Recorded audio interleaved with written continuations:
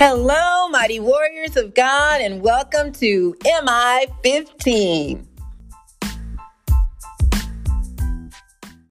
Today is Wednesday, August 24th, 2022, and this is day 1618 of our journey together. Thank you so much for joining us on our podcast. My name is Jackie, and welcome to you. So let's go ahead and get started. Father, we glorify you with our whole heart, soul, mind, and all of our strength. Thank you so much for creating us in your image and giving us your breath of life. Thank you, Lord, for empowering us through the power of the Holy Spirit to go forth and fulfill the purpose you've given us for today. I ask, my Lord, that you will comfort the brokenhearted and heal the sick and bless those who may be in financial need. I ask, my Lord, that you will speak today, that it be all about you and not about me. In Jesus' name, amen. Glory to God, everybody. Thank you so very much for tuning in. Before I tell you about the message, I want to make sure, I always forget to do this. We do, every Wednesday night, we do a Bible study, and it's called Life Talk. So we do it via Zoom, and you can join us if you like from we start at 6:30 to 7:30. And please feel free to join us if you'd like. Our website, you can go to our website, JackieBikesMinistries.org, and the link for Life Talk will be there. Tonight, we'll be talking about our gifts and learning more about them. We're going to do a little quick test assessment over our gifts to determine what your top 5 gifts are. So please join us this evening at 6:30 for Life Talk. Alrighty, so now let's get to the word. Today's topic title is Focus on the Good. You know how we can get so hung up on the negative or the past, and that was possibly resolved, and you're still harping on it. You're still harboring it, and it is actually blocking you from doing the will of God to the fullest, because that is still a hindrance. And God here is showing us how, or at least one of the things that we're getting out of this study today, is how to move forward. How do we treat one another? How do we deal with situations? So this is, we're coming out of 1 Thessalonians chapter 5, verses 12 through 28. 1 Thessalonians chapter 5, verses 12 through 28. And this is Paul speaking, and he says, "Now, we ask you, brothers and sisters," again, he's talking to fellow believers, "to acknowledge those who work hard among you, who care for you in the Lord, and who admonish you. Hold them in the highest regard, in love, focus because of their work. Live in peace with each other. And we urge you, brothers and sisters, warn those who are idle and disruptive. Encourage the disheartened. Help the weak. Be patient with everyone. Make sure that nobody pays back wrong for wrong, but always strives to do what is good for each other and for everyone else. Rejoice always. Pray continually. Give thanks in all circumstances, for this is God's will for you in Christ Jesus. Do not quench the Spirit. Do not treat prophecies with contempt, but test them all. Hold on to what is good. Reject every kind of evil. May God himself, the God of peace, sanctify you through and through. May your whole spirit, soul and body be kept blameless at the coming of our Lord Jesus Christ.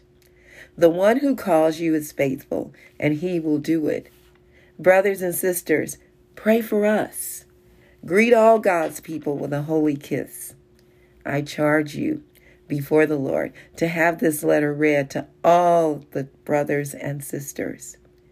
The grace of our Lord Jesus Christ be with you. Quite a bit there, right? It's some good stuff.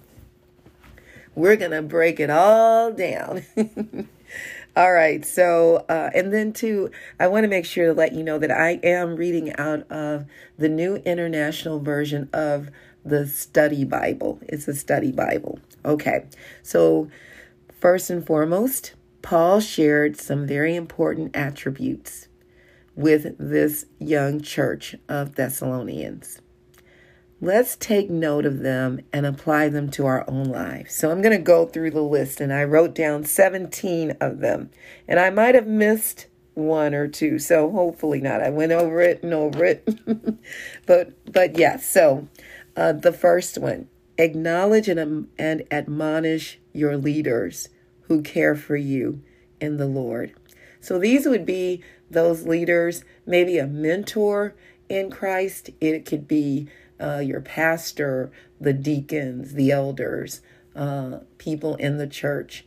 You might say, well, I don't really go to church, but I believe in Jesus and I may do service on Zoom. Well, it may be somebody, still a pastor or somebody that you call to and say, hey, can you pray with me?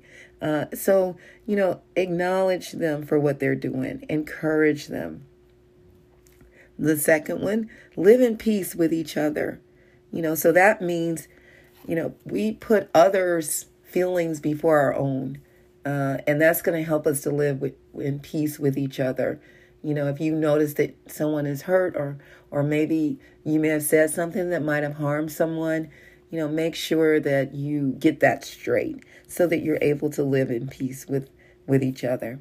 Third, warn those who are idle and disruptive.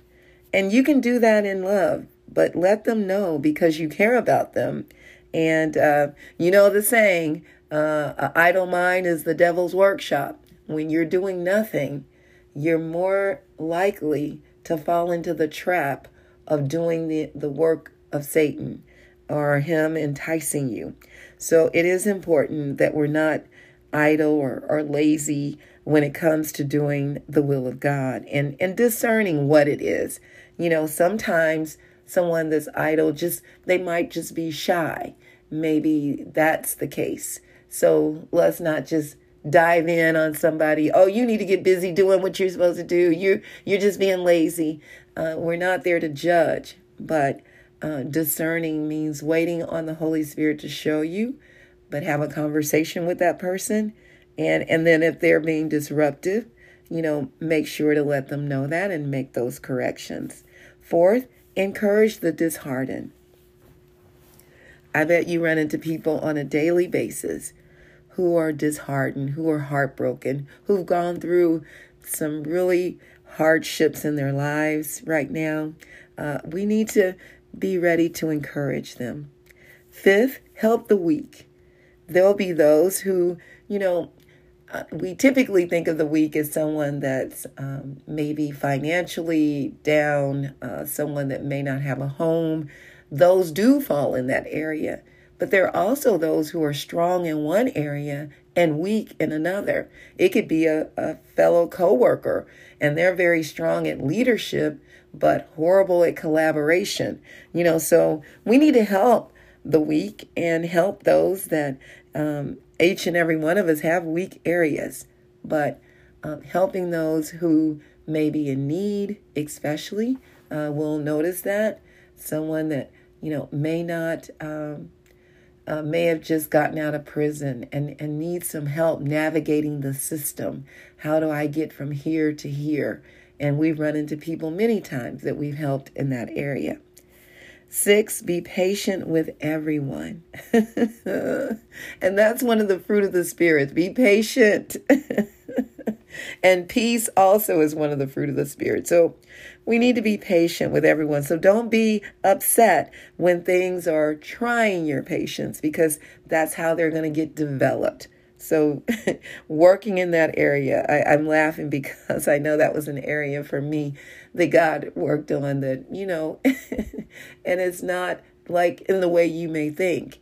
It may be people that are coming up and and testing you by getting on your nerves, or that things that used to get on your nerves after it happening over and over, you're recognizing, oh, that's an area I need to improve on. It's not them, it's me. All right, and number 7, make sure nobody repays evil for evil, but always strive to do what is good for each other and everyone else. It is not our job to pay back evil for evil. God says revenge is his. He will repay. So, it's kind of a natural instinct for us to repay evil, get back at people. From a worldly standpoint, that's what we do. But from God's standpoint, it's totally the opposite. He will handle it. That means we have faith in God and trust him, and then we're able to continue doing the work that he's given us. And then number 8 says, rejoice always. And you might be wondering, even when I'm going through trials and tribulations, count it all joy, James says, when you're going through various trials and tribulations, because it is going to mature us in our strength, help us in persevering, and many other things that I can't remember all of them. But yes, it'll help us in many ways. So we need to rejoice always. You can find something to rejoice about. Number 9, pray continually. Although we can't spend all our time on our knees, it is possible to have a prayerful attitude at all times. So being aware of situations, you may be at work or at the store, or even pumping gas, and see something or notice something with someone. You can just see it on their face or whatever, and just immediately while you're pumping gas, you're praying for that person. There'll be situations that'll come up in your life like that on a daily basis. And then, of course, still spend your time with God in prayer. 10, give thanks in all circumstances. There is something good that you can find to give thanks. We need to always give thanks to God. Number 11, do not quench the Spirit. So when the Holy Spirit is in work and in action in you, or where you are, and you notice, you may be like, what are they doing speaking in tongues? And, wondering, this doesn't sound right. Or, ask God to show you. Ask your pastor about it if you don't understand it. But don't quench it. Don't stop the flow of it through your negativity. The Holy Spirit may be leading and guiding you in a certain way. And when you go the opposite way, you're quenching the Spirit. You're being disobedient to what God is telling you to do. So you quench it. It's like having a fire and then pouring water on it and putting it out, and it just fizzles out, right? But when we're aware of it, more so aware, we'll stop doing it. So be aware of that. Number 12, do not treat prophecies with contempt, but test them all. So someone may prophesy something to you, foretelling, telling you something that is going to happen. And don't go, oh, yeah, they just lie. They don't know what they're talking about. Or it might be somebody that you may not quite look up to, and they come and tell you something the Lord put on their heart to share with you. Let's not condemn that. Let's say, okay. I'll never forget, I had 3 people over a few years tell me the same thing. Pastor Jackie or Sister Jackie, hey, you've got unforgiveness in your heart. 3 different occasions. And you know what? They were right. And I had to finally, I didn't have to, but I chose to finally yield and obey God and get that right. And forgive my father, who listen, that went back to that repaying evil for evil. That's what I was doing. I'll get him. I'm not going to forgive him. I'm going to be bitter towards him. And the Lord dealt with my heart on that. And I forgave. And I also asked him to forgive me, him and my stepmom, to forgive me for harboring that bitterness and anger in my heart towards them for things that were done in the past that, weren't right, but it still didn't give me the right to harbor unforgiveness and me calling myself paying them back. The other thing is when we don't forgive, it's like, saying that Jesus died on the cross so that we're forgiven by God was nothing. We can receive that forgiveness, but we're not willing to give it out. And then number 13, hold on to what is good. There's many things that are around us that are good. Hang on to that. And 14, reject every kind of evil. Don't accept that. Reject it. And 15, pray for others, those in the ministry. Please keep all of us in your prayers. It is very important. We need that. 16, greet God's people with a holy kiss, or even with a handshake, or with an elbow bump in the times we're living in right now, right? But basically, greet each other in kindness and supporting one another.